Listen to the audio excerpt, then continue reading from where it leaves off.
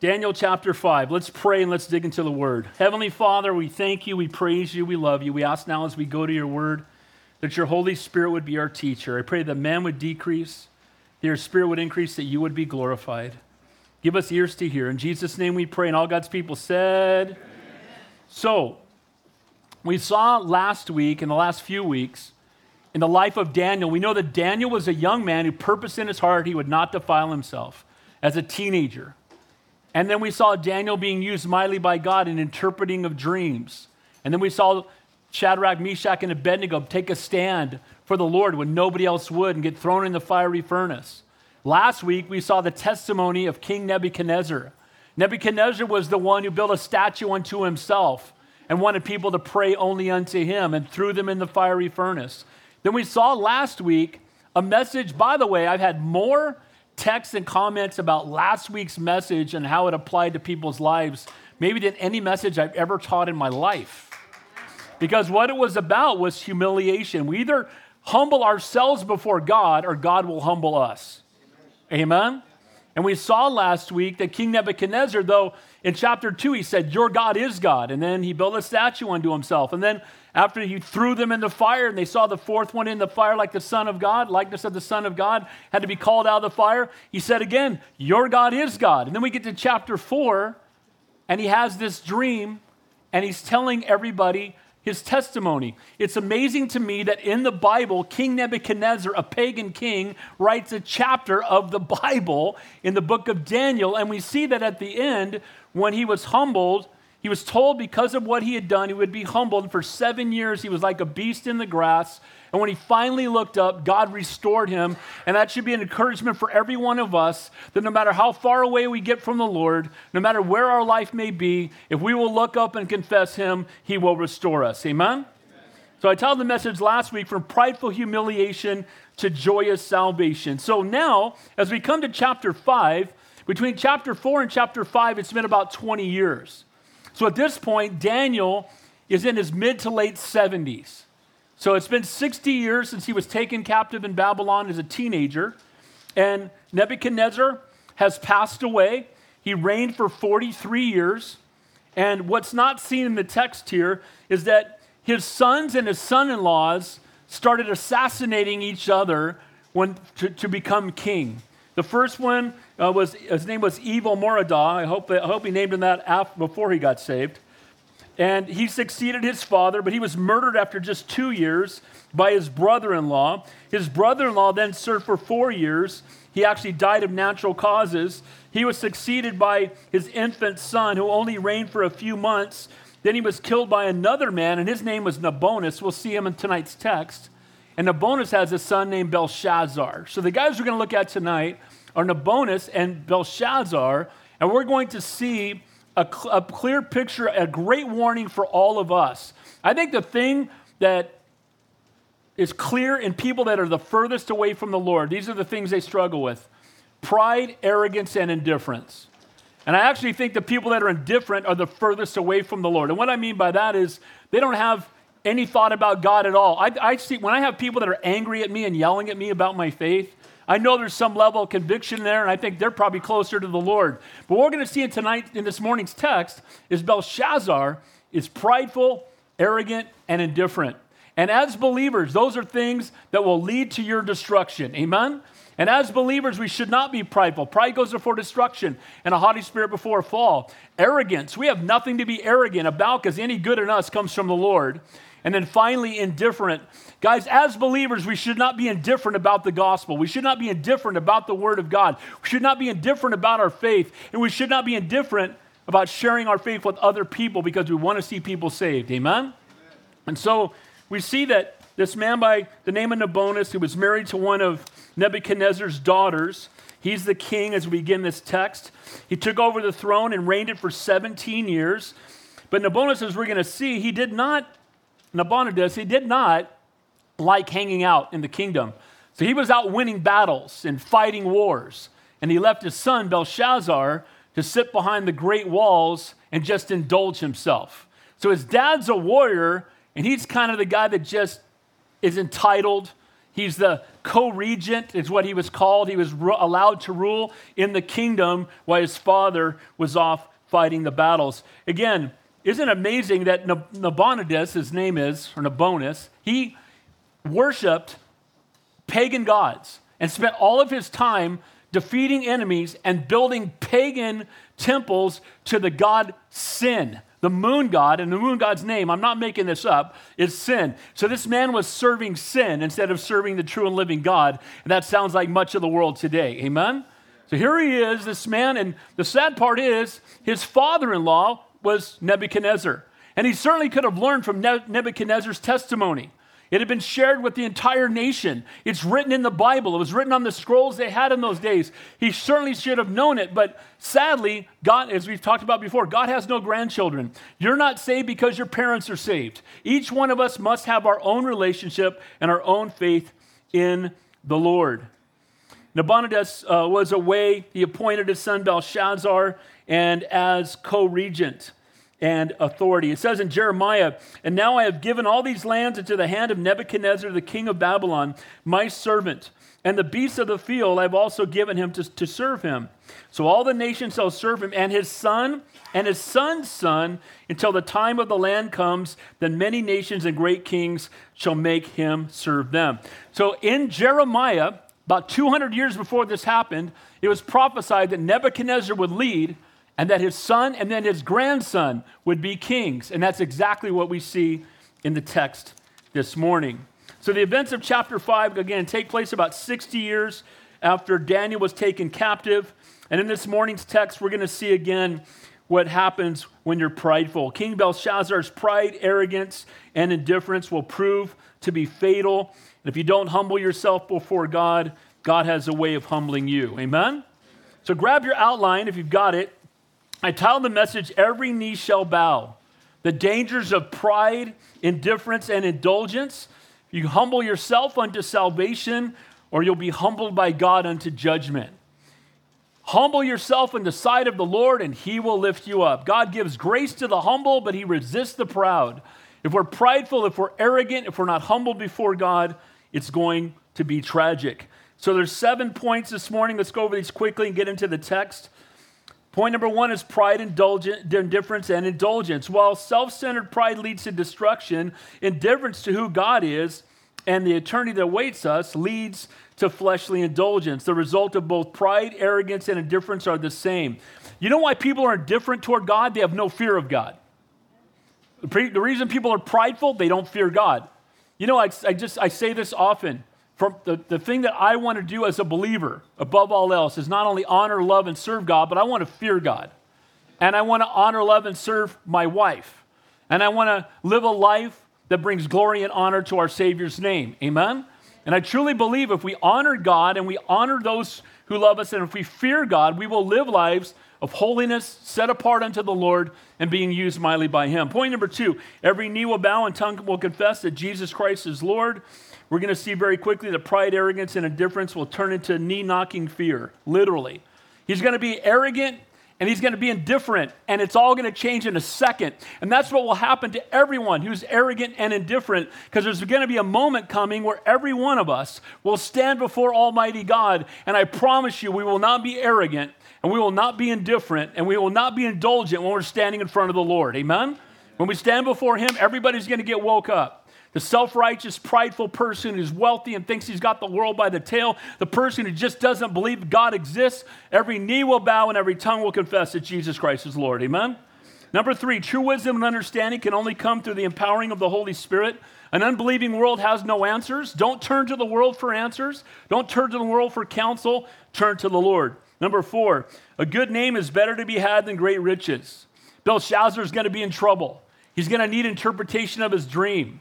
At this point, Daniel seems to have been put on the side, and the queen's going to let him know, go get this guy. He'll be able to interpret your dream. And he tries to bribe Daniel, and Daniel's like, I don't want your stuff. You know why? Because a good name is better to be had than great riches. Daniel didn't care about stuff. He cared about serving the Lord. Number 5, all power, position, and authority and gifting come from the Lord.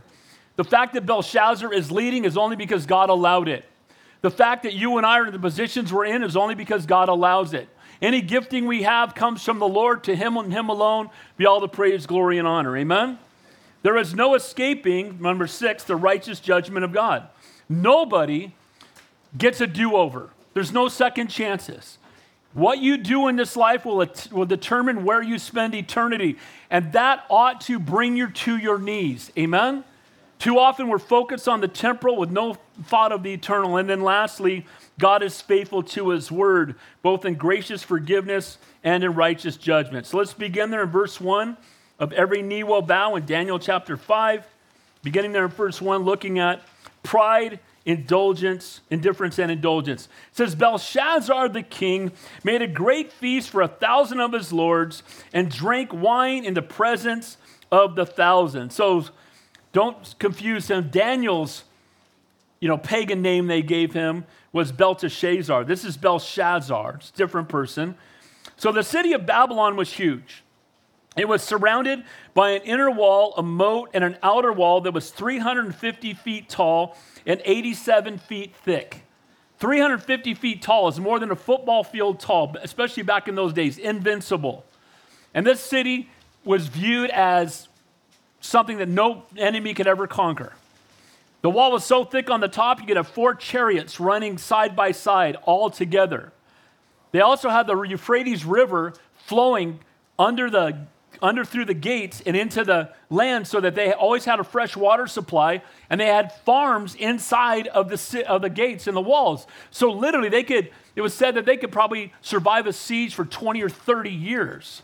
So when you feel, well, look, we're the wealthiest nation, we got the greatest army, we have nothing to fear, and you're behind the walls, and we know at this very time when he's planning this party where he brings 1,000 guys in and they're all getting liquored up, they're having a rager, right? They're getting drunk. Outside the walls are the Medo-Persians, Cyrus, and they're coming in to attack King Darius. And they just think there's nothing they can do. I have nothing to fear. Totally indifferent to the fact that the enemy is the enemy's coming against the wall and the king's partying. He's getting drunk. Why is that? Because he was a man of pride, indifference, and indulgence. So Belshazzar's father had been the one outside the walls fighting the battles and fighting the enemies. But Belshazzar feels safe within the walls, and with the ability to grow food and everything else, he just felt like it doesn't matter what the world around us does, I'm going to be fine. Again, humble yourself, Belshazzar, or God's going to humble you. And it's going to happen very, very quickly. It just breaks my heart when I see people that just kind of want nothing to do with God, acting like they can opt out. Nobody gets to opt out with God. Amen? Everybody, again, all of us will face him one day. And you can't just say, well, I don't believe in that. You not believing doesn't make it true or untrue. Amen? It's not based on your belief. It's based on what the truth is. And Jesus is the way, the truth, and the life, and no man comes to the Father but by him. Now watch, verse 2 and 3. While he tasted the wine, Belshazzar gave the command to bring the gold and silver vessels which his father, Nebuchadnezzar, it was his grandfather, had taken from the temple, which had been in Jerusalem, that the king and his lords, his wives, and his concubines might drink from them. Then they brought the gold vessels that had been taken from the temple of the house of God, which had been in Jerusalem, and the king and his lords, his wives, and his concubines drank from them. These were the instruments that were used, the vessels that were used in the worship of the true and living God. And when Babylon overtook Jerusalem and leveled it, Nebuchadnezzar brought back these goblets and glasses that were used for, again, things like Passover, and took them instead, and now they're taking what was to be used for the Lord, and they're using it for their own indulgence and their own drunkenness. Now, this is somebody who has total disregard for anything that God says. They don't think about what God says. Now, notice also, he's got wives and concubines. This guy's got some problems. He's got a wife. He's got other women. He's getting drunk. He doesn't care. He has no regard for Almighty God. His father's out building pagan temples to sin. And sometimes we look and we think, why does God suffer so long? But eventually, as God suffers long, he won't suffer always. And we're going to see the righteous judgment of God come upon them. That these vessels were created for God's glory and were being used for pagan idolatry and drunkenness. Guess what? You and I were created as vessels for God's glory. May we not allow ourselves to be used for drunkenness and the worship of the false gods of this world. Can I get an amen to that? Every one of us is a vessel created by God to be used for God, for his kingdom and his glory. By the way, children's ministry, just real quick. We need help in children's ministry. I say this every once in a while. I got saved in Mrs. Green's Sunday school class at the First Baptist Church of Wilmington in 1968. Yes, I'm old. And everything I've done in ministry is on her account because she led this 4.5-year-old boy to the Lord.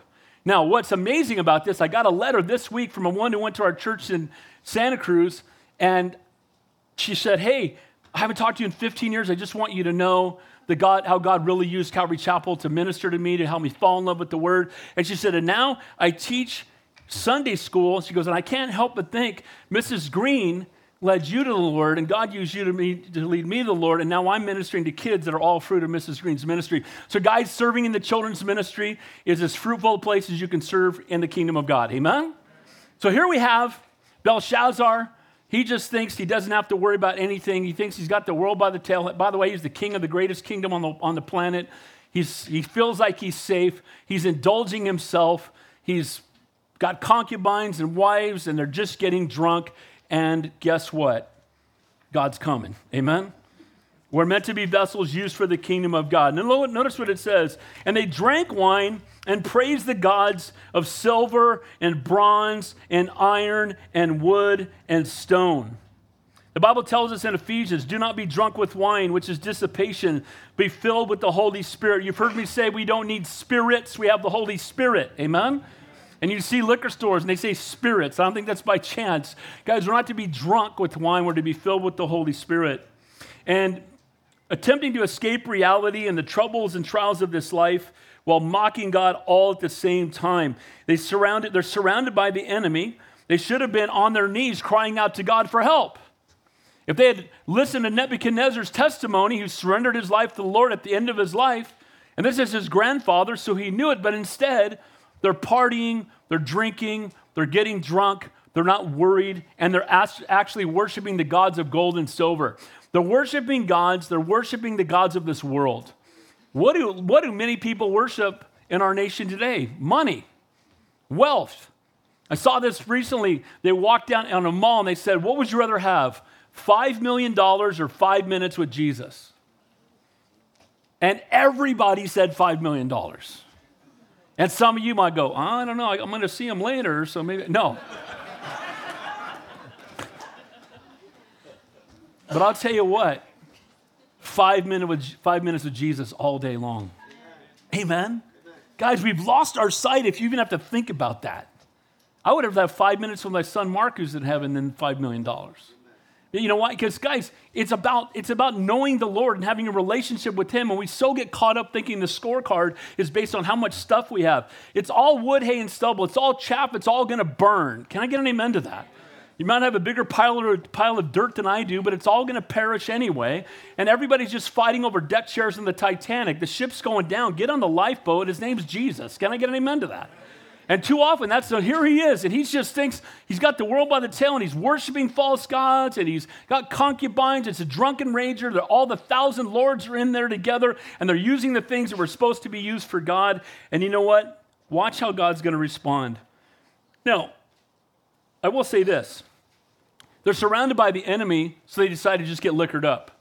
And sometimes when people, some of us maybe, when you're going through a trial, you can either run to the Lord or you can try to medicate away whatever you're going through.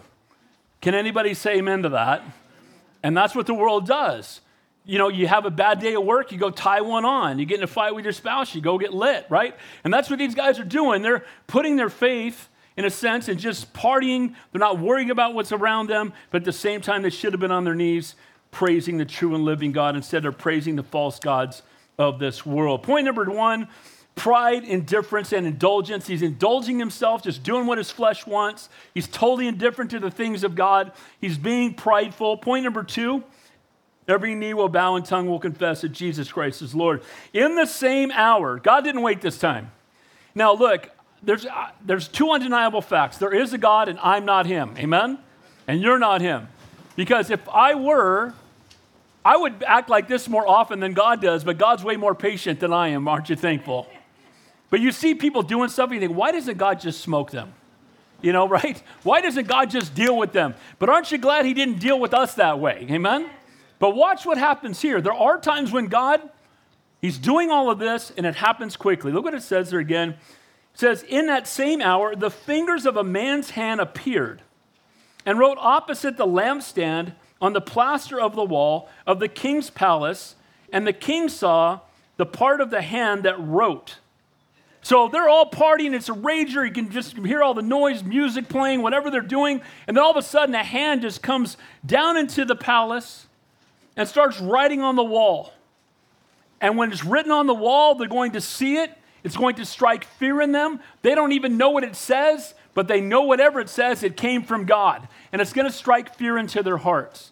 And we're going to see that in this moment, as God's bringing righteous judgment, it's interesting to me that the same finger that wrote in the sand when the woman was caught in adultery and named the sins of the other people and showed forgiveness and said, go and sin no more, is the same hand that is writing the righteous judgment of God on the wall in the palace, because he's a God of forgiveness, but he's also a God of righteous judgment. Amen? And you don't get to pick. I like the forgiveness God, not so much the judgment God. But guess what? His judgment is righteous, and his judgment we deserve. God's anger is aroused. He does not give a dream or a warning like he did to Nebuchadnezzar. Nebuchadnezzar had 2 dreams warning him of things to come. God doesn't give him a dream. And sometimes we think, well, I'll just get right with God as soon as, he starts getting upset with me. Then I'll fix it. Or, I'm sure God will give me another chance. No, but none of us have a promise of tomorrow. Some of us, any one of us could be standing before the throne of God today. And the only thing that will matter is, what have you done with God's Son? So this hand of stern righteous judgment came without warning for Babylon and Belshazzar's total disregard for God and their blasphemous act. It says this in Jeremiah 51, make the arrows bright, gather the shields. The Lord has raised up the spirit of kings of the Medes, for his plan is against Babylon to destroy it, because it is the vengeance of the Lord, the vengeance for his temple. That also was written about 200 years before this, and it's telling them that his vengeance is against Babylon. It's the vengeance of the Lord, and it's for his temple. Again, they're using the things that belonged in the temple. Anytime people tell you that how do we know the word of God is true? We can go over so much, thousands of prophecies throughout Scripture, historical evidence. The word of God rocks. Amen? So God's going to bring righteous judgment upon Babylon by the hands of the Medo-Persians, and they're the ones that are outside the gate. So if they'd been reading Jeremiah, they'd be repentant. But they hadn't. And biblical illiteracy will keep you from God's plan. The same hand, again, that wrote of forgiveness now writes of righteous judgment. Verse 6 says there, then the king's countenance changed, and his thoughts troubled him. So he goes from, God of gold, and he's just getting liquored up, and they're just, and all of a sudden the hand writes, and guess what? In a second, he goes from being this guy who's just indulging what his flesh wants, who's indifferent toward God, who's filled with pride, and in a matter of seconds, his countenance changes. His face changes. Again, all those people, well, I don't care if I go to hell, I'm going to party with all my friends when I get there. You ever met anybody like that? Hell sounds more fun to me than heaven. You obviously haven't been to hell, amen?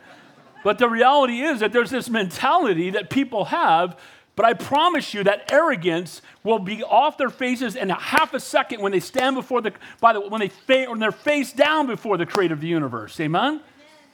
Aren't you glad you know Jesus? Aren't you glad you have the promise of eternal life? Aren't you thankful?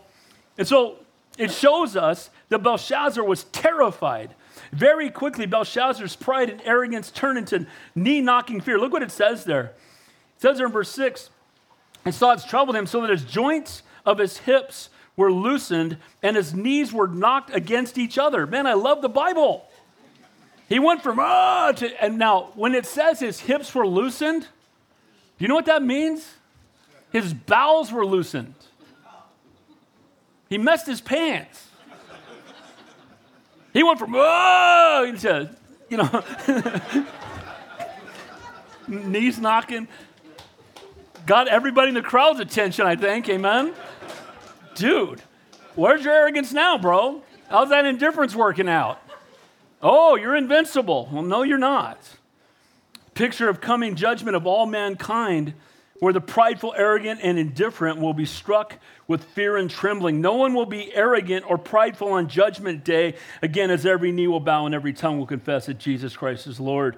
The indifferent will become fully engaged in the presence of God as their eternity weighs in the balance. Look at verse 7 and 8.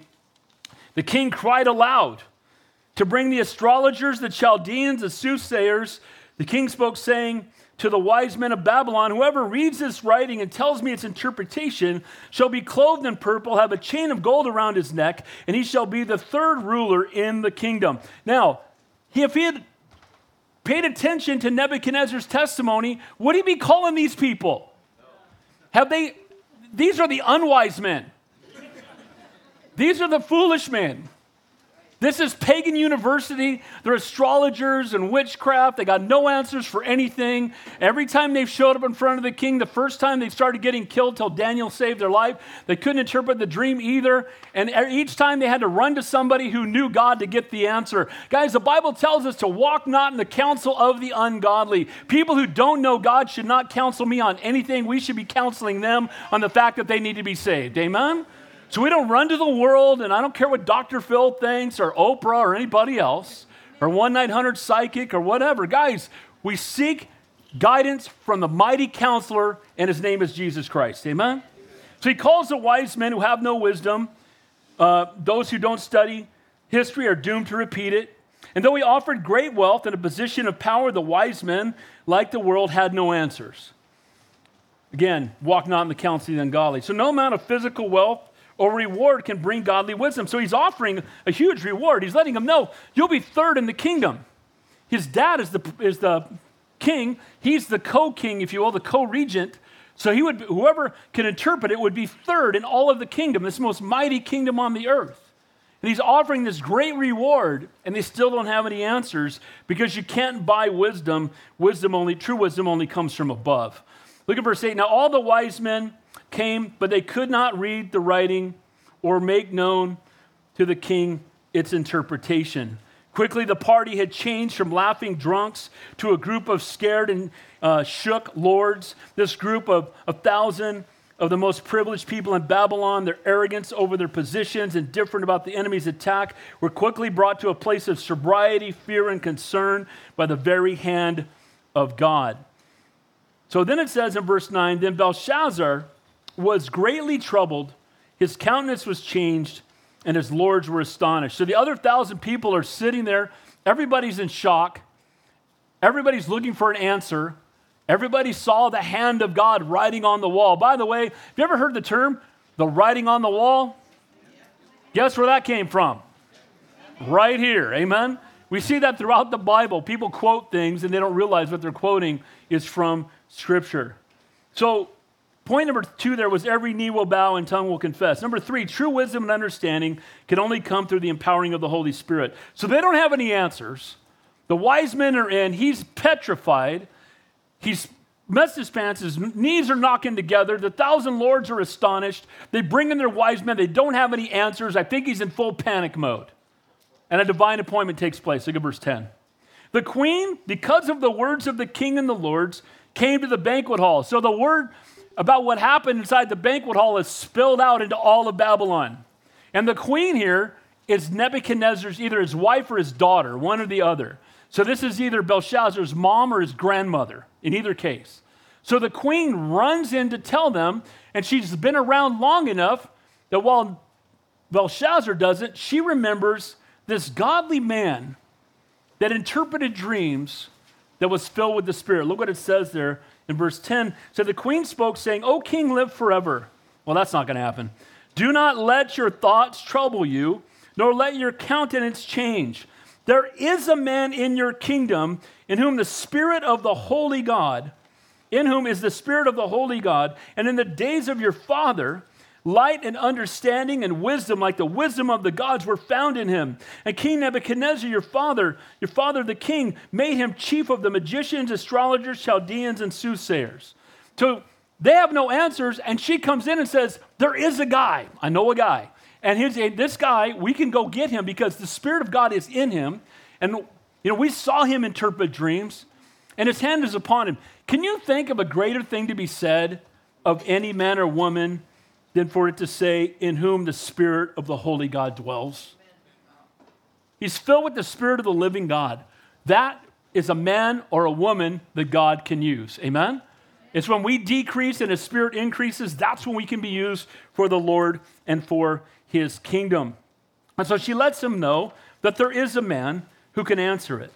Notice it says in verse 12, inasmuch as an excellent spirit, knowledge, understanding, interpreting dreams, solving riddles, explaining enigmas were found in this Daniel, whom the king named Belteshazzar, now let Daniel be called, and he will give you the interpretation. You know what I love? The queen has confidence that Daniel will have the answer because she has seen how he worships God, and she has seen how he was faithful to the Lord, and she has seen how he stood for God when nobody else would, and she had heard and seen him bring the truth when nobody else knew what it was.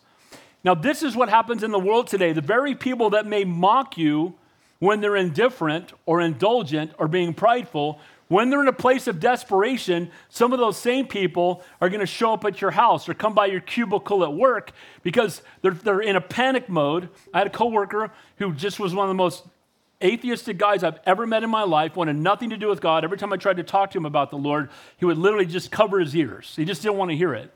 And one day he comes by my desk because his dad has cancer. And now he says, I know this is going to be crazy, Dave, and I don't really believe in your God, but if there is a God, it's your God, and could you pray for my dad? So this is what happens often, is the world that mocks God is willing to run to people that know God when they're desperate. And guys, we ought to be the people that everybody in your office ought to know you're a believer. Amen?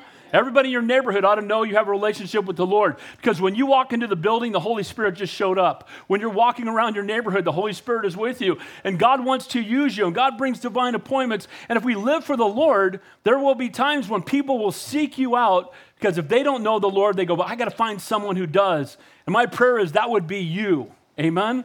My prayer is that your name would be the one they think of. When I need prayer, who can I run to? Who might have answers? Well, that was Daniel. Daniel was the one, and not only did the queen say, the Lord is in him, oh, he'll interpret your dream. I already know it. Why? Because he knows God. Because the Holy Spirit lives inside of him, and he can be the one that can give you the answer that no one else has. Praise God for a mom with wisdom, amen? And she gives him the answer. So point number 4 there, a good name is better to be had than great riches. Now watch how Daniel is going to respond. So then Daniel was brought to the king.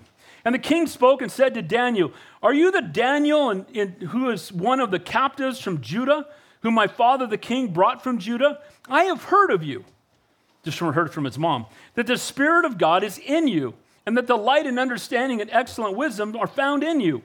Now the wise men, the astrologers, have been brought in before me, that they read this writing and make known to me its interpretation, but they could not give me the interpretation. And I have heard of you that you can give interpretations and explain enigmas. Now, if you can read the writing and make known to me its interpretation, you shall be clothed in purple and have a chain. There shall be a clothed in purple and have a chain of gold around your neck and shall be third ruler in the kingdom. Now, most people would be excited about this. Daniel could care less. Daniel was not a man who was striving for worldly position. Daniel did not care about money or wealth. He didn't need it. All he cared about was honoring the Lord and doing what God had called him to do. He was a man of prayer. We'll see in next week's chapter. He's daily a man of prayer who prayed without ceasing. He was a man who was unashamed of his faith. He was a man who'd rather die with conviction than live with compromise. He was not a man who was fearful of men. He was a man who was fearful of God and faithful to God. Amen? So when he offers him this reward to try to influence Daniel to do it, Daniel's going to let him know, I'll do it, but I'm doing it for the Lord, not for you. When the hand wrote, this heavy thing falls upon the king, and he's just looking for somebody who might have the answer. And Daniel, again, clearly is no longer on top of the king's list, but thankfully his mom is the one that pointed him out. So Belshazzar offers Daniel something that holds no value to him. Again, $5 million or 5 minutes with Jesus. 5 minutes with Jesus all day long. Amen? By the way, you know you get to spend time with the Lord every day. The veil has been torn. We can pray anywhere and any time. Amen? What's the motivation of your life? What's the thing that would get your attention the quickest? Would it be the ability to serve the Lord and be used for his kingdom and his glory? Would you be more excited about leading your best friend to the Lord or winning the lottery? And again, I get it. There's we want stability and all that kind of stuff, but our stability is not in our bank account, it's in Jesus Christ. Amen? He's the one who provides for all things. Where your treasure is, there your heart will be also. So now, verse number 4 there, all power, position, and authority are given from God. Now, Daniel's going to answer. And Daniel says in verse 17, and Daniel answered and said before the king, let your gifts be for yourself. Give the rewards to another. Yet I will read the writing to the king and make known to him the interpretation. He's saying, look, I don't need the money. I don't need the stuff. I will let you know because you've called me here and God wants me to be able to interpret the dream for you. So Daniel is no longer an old man, or no longer a young man speaking to an old king. Now he's an old man speaking to a young king. Daniel gives the young king clear and direct sermon about pride, position, and who it is that is truly in control of all things. He's going to take this opportunity not only to interpret what's written on the wall, but to give the king a lesson in the fact that he is king is only because God allowed it. The fact that God is in control, not him. The fact that he's not on the throne, God is. And guys, that's a reminder. You know what? Wouldn't it be great to have every politician sit down and read Daniel chapter 5? Amen? And dude, you're not in control of anything. You're not over anything. God allowed you to be there. Praise God for our Speaker of the House. Can I get an amen to that? Praise God that somebody, when they say, what's your position? He goes, read the Bible. That's my position. I love it. We need more of that. But all power, position, and authority and gifting comes from God. Notice what he says here in verse 18. O king, the most high God gave Nebuchadnezzar, your father, a kingdom and a majesty and glory and honor. Notice he says, Nebuchadnezzar didn't rise up a great kingdom. It was given to him by God. And because of the majesty that he gave him, all peoples and nations and languages trembled and feared before him. Whomever he wished, he executed. Whoever he wished, he kept alive. Whomever he wished, he set up. Whoever he wished, he put down. Now, Daniel makes it clear that, again, it's the Most High God that even Nebuchadnezzar was placed in the position that he was in. And while for a while it seemed like Nebuchadnezzar was in control of everything, but what ultimately happened is we saw that over time he was brought to the end of himself. Because he would not humble himself, God humbled him. And through his humiliation, he surrendered and gave his life to the Lord. Sometimes the hardest people to reach are the ones that think they've got everything the world has to offer. But here's what we learn when that's the case. Your flesh will never be satisfied. There's not enough money. There's not enough wine, women, possessions, power. There's not enough of any of that to ever satisfy what God has created in you, which is the desire to have a relationship with him. But notice what he says. So he says, look, all these things that he had, but watch what happened. This is a message directly to a prideful man. And he's going to address Nebuchadnezzar's pride, and in so doing, being addressing the pride of Belshazzar. Verse 20, but when his heart was lifted up, and his spirit was hardened in pride, he was deposed from his kingly throne, and they took his glory from him. Then he was driven from the sons of men. His heart was made like the beast, and his dwelling was with wild donkeys. They fed him with grass like oxen, and his body was wet with the dew of heaven, till he knew that the Most High God rules in the kingdom of men and appoints over it whomever he chooses. Yeah, your grandfather or your father, whatever the case may be, he was your king. But guess what? He was only the king because God allowed it. And when he became too prideful, God brought him to the end of himself. Literally, the most powerful man on the planet became like a wild beast for 7 years and crawled around. And we saw in the text that he had claws, fingernails like claws, and his hair, and the dew was hitting his back. And for 7 years, he's crawling around, and they're feeding him grass like a donkey or a cow, right? They're just feeding him. And that's what the king became. Why? Because the position he had before was because of the grace of God, and the position he was in now is because of the righteous judgment of God.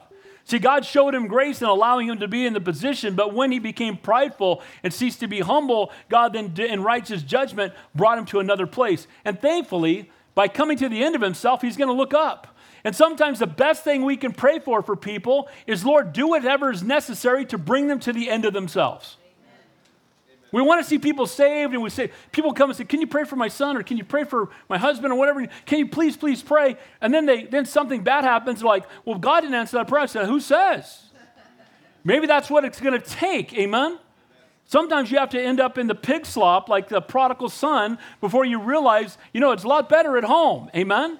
And the same can be true for us. And so even when we see those that love us near us, sometimes the best thing that happens is they get caught. The best thing that happens is they're facing the righteous judgment of God, because hopefully they will be humbled by it and surrender their lives to the Lord. Amen? Now notice what it says in verse 22. But you and his son Belshazzar have not humbled your heart, although you knew all this. So now we know that he knew Nebuchadnezzar's life. He knew his grandfather's testimony. He knew all the things he had done. He knew how when he came to the end of himself and looked up, that God blessed him and that he ruled as king for another 20 years. And he knew all of that, and yet he did not learn from it.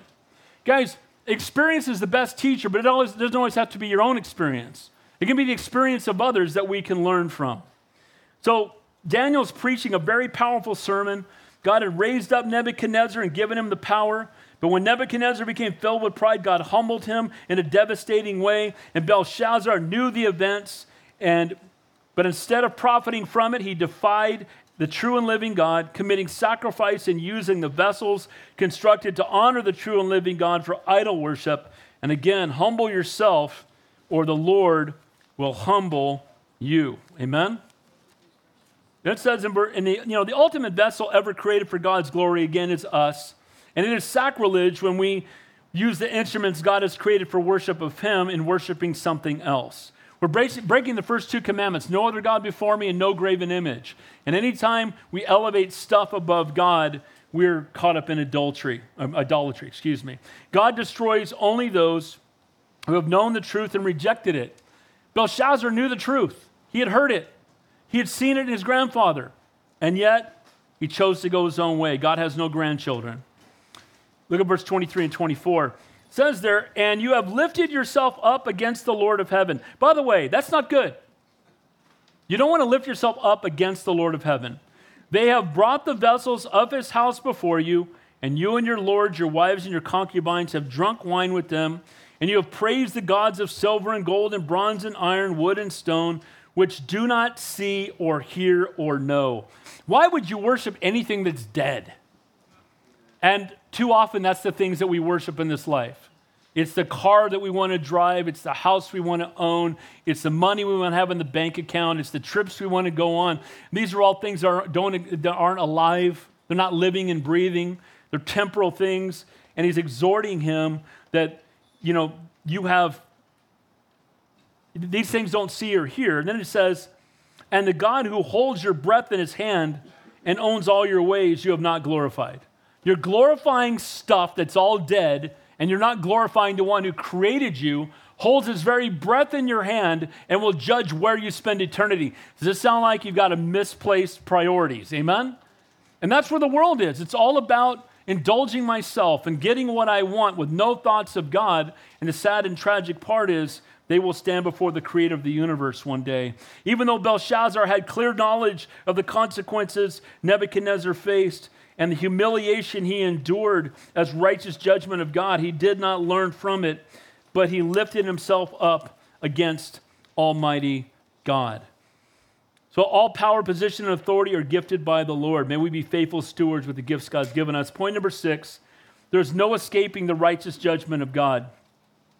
So it says there, then the fingers of the hand were sent from him, as it is written, and this is the inscription that was written, Mene, Mene, Tekel, Upharsin.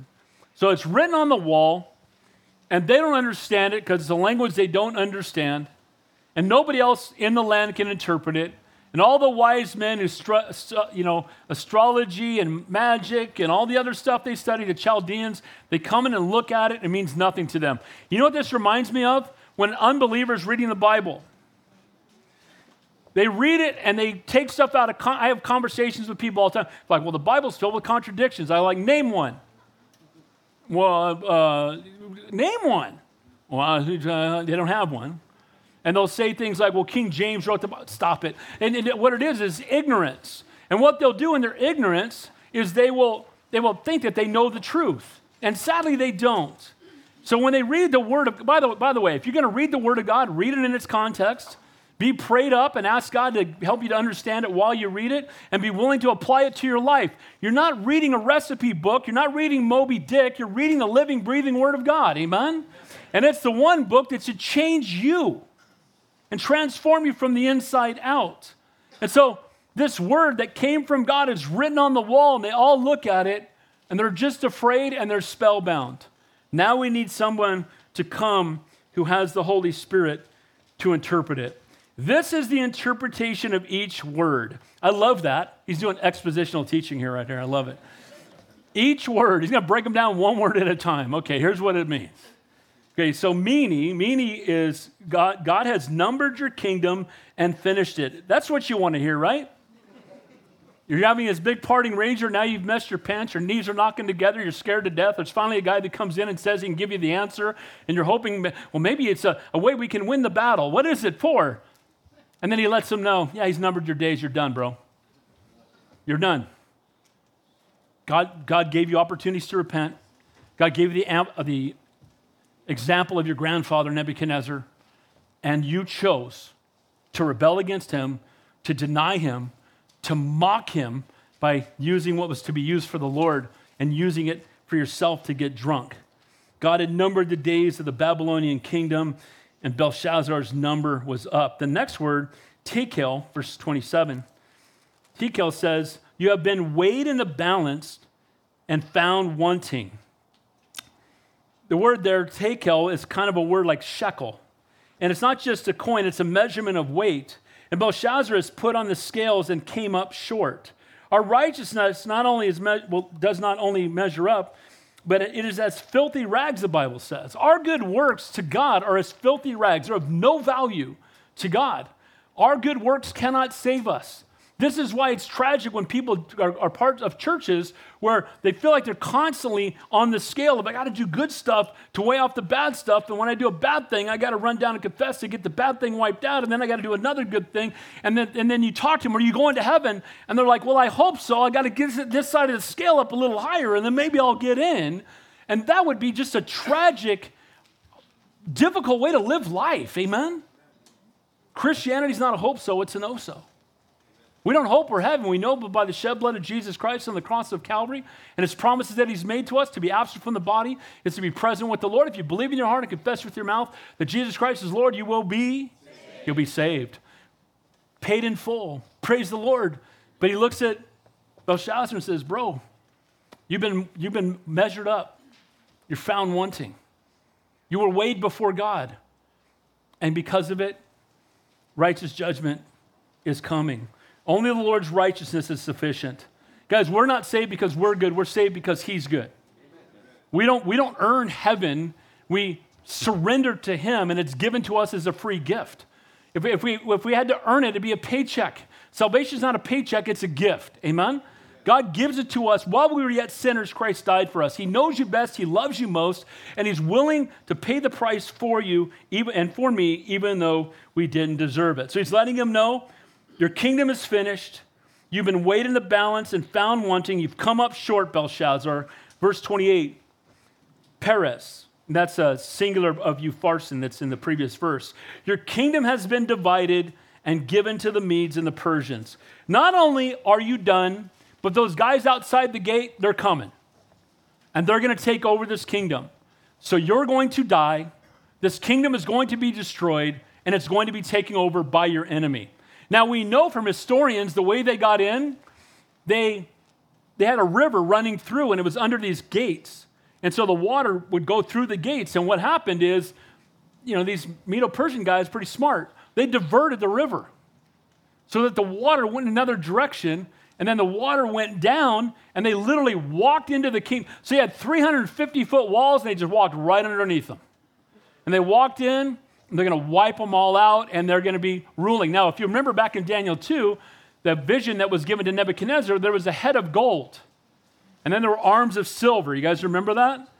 In the arms of silver are the Medo-Persians. It was each kingdom that was going to take place until that rock came down and destroyed it, and that rock, of course, we know is Jesus. So your kingdom has been divided. Belshazzar's kingdom was going to be split up in the Medo-Persian Empire. The head of gold, again, now removed, and this had been prophesied some 50 years earlier, and now it's taking place. So God had Belshazzar's number. It fell short. He had weighed Belshazzar, and he came up light. And he would therefore divide Belshazzar's kingdom to the Medes and the Persians. The ancient, again, historians have told us. And by the way, this was prophesied in Isaiah 44 and Jeremiah 51, again, writings over 200 years before it happened. I just want to encourage you, the more you read the Bible, the more confidence you'll have in the Word of God. Amen? Because as you read it, you go, man, the Bible, man, look at, and there's so much prophecy and there's so much truth. And because God has been faithful to all the promises he made in the Old Testament, we can be assured that he's going to fulfill the promises he's made that haven't taken place yet. Amen?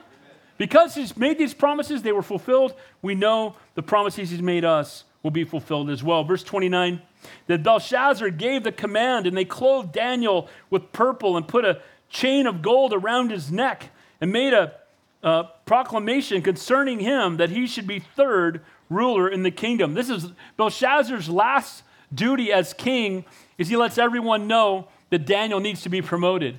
Daniel didn't do this to be promoted, but he got promoted anyway. And here's what I thought about when I thought of that. You and I should live to honor God, not pursuing the gifts, things of this world.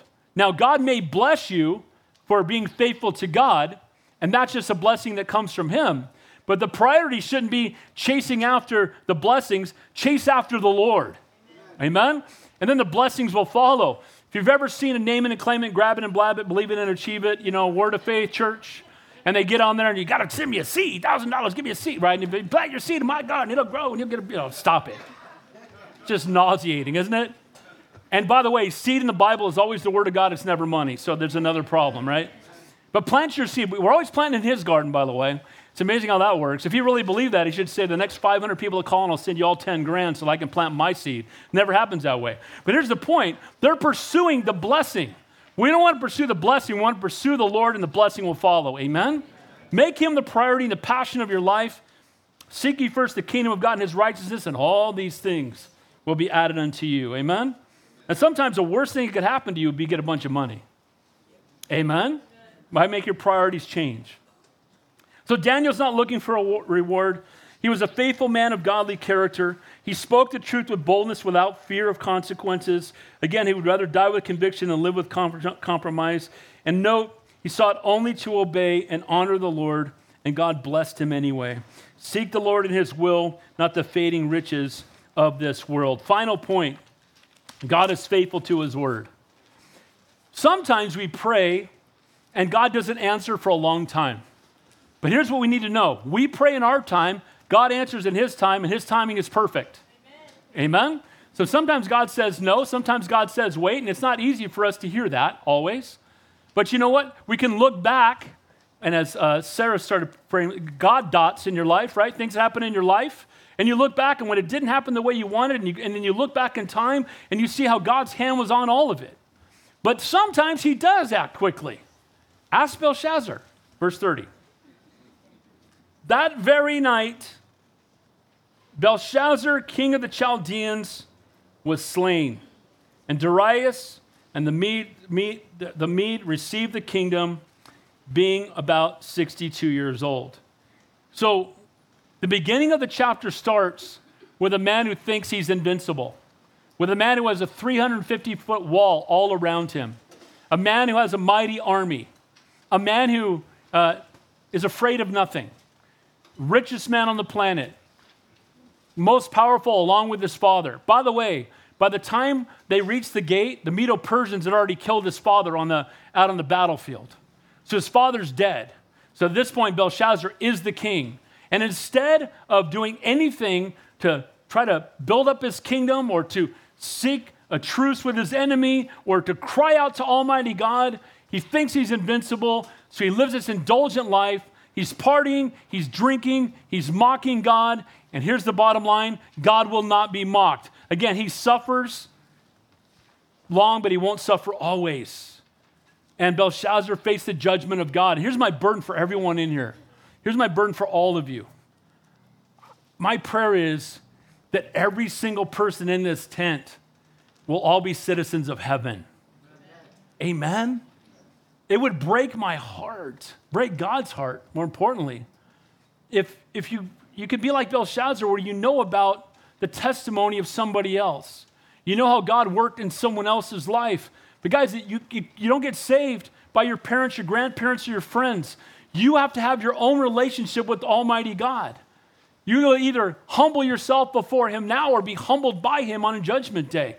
And people will say, well, this is like a hellfire and brimstone message. You bet, because hellfire and brimstone is in the Bible. Amen? And I'd rather have you be warned about it than experience it. Amen? And so the Bible says, if you confess me before men, I'll confess you before my Father in heaven. But if you deny me before men, I will deny you before my Father in heaven. Nobody is here by chance. We're all here by divine appointment. None of us have the promise of tomorrow. And my prayer is that nobody walks out of this tent without the assurance that they're born again and have surrendered their life to the Lord. Secondly, if you're here and you've been walking in disobedience to the Lord, and you know it, and God knows it, and maybe nobody else knows it, can I encourage you? It's time to get right with God. Amen? It's not enough to have the get out of hell free card in our wallet and live like the world. We need to live our lives surrendered fully to the Lord. He is the priority and passion of your life. Amen? And guys, we want to live a life that will impact eternity. And so my prayer is, look, when we're obedient, God is glorified and we get blessed. Ask Daniel. He was obedient. He told the truth. He wanted nothing. God blessed him anyway. When we walk in rebellion against Almighty God, consequences will come. It can destroy your family, destroy your marriage, destroy your testimony, destroy your character, destroy your integrity, and anything and everything else your coworkers look at. And it could cause you to be somebody who's no longer effective for the kingdom of God. So if you're in disobedience to the Lord, if you've listened to the enemy, you can take a million steps away from God. It's only one step back. And my prayer is, before you leave this tent this morning, that you get right with God. Amen? Let's pray. Heavenly Father, we thank you. We praise you. We love you, Lord. You are a great and an awesome God. I thank you for everyone who's here this morning, none by chance, all by divine appointment.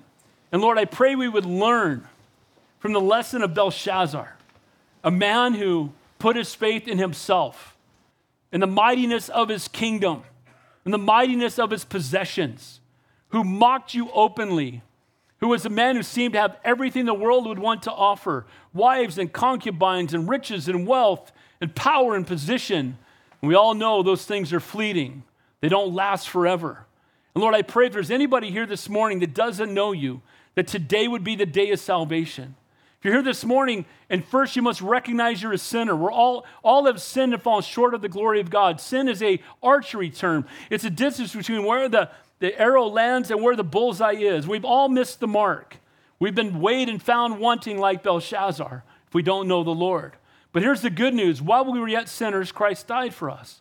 He went to the cross. He took all of your sin upon himself. See, someone's got to pay for your sin. Either you pay for it or you allow the Lord to pay for it. Salvation is offered universally, but it must be accepted individually. He's offering you the free gift of salvation, but you must be the one to choose it. I'm not asking you to join a church, but the Bible does say, if you confess me before men, I'll confess you before my Father in heaven. So if you're here this morning and you've never given your life to the Lord, or you're unsure about your salvation, right now I want to encourage you just to raise your hand where you are and I will pray with you. Anybody at all. Don't leave here without the Lord. He loves you so much you'd rather die than live without you. He's a great and an awesome God. Lord, if there's anybody here today that has been walking in open rebellion against you, their lives have gotten off path. Maybe, Lord, they love you, but they're not reading their Bible. They're not spending time in prayer. They've wandered away from you. They've got caught up in the things of the world.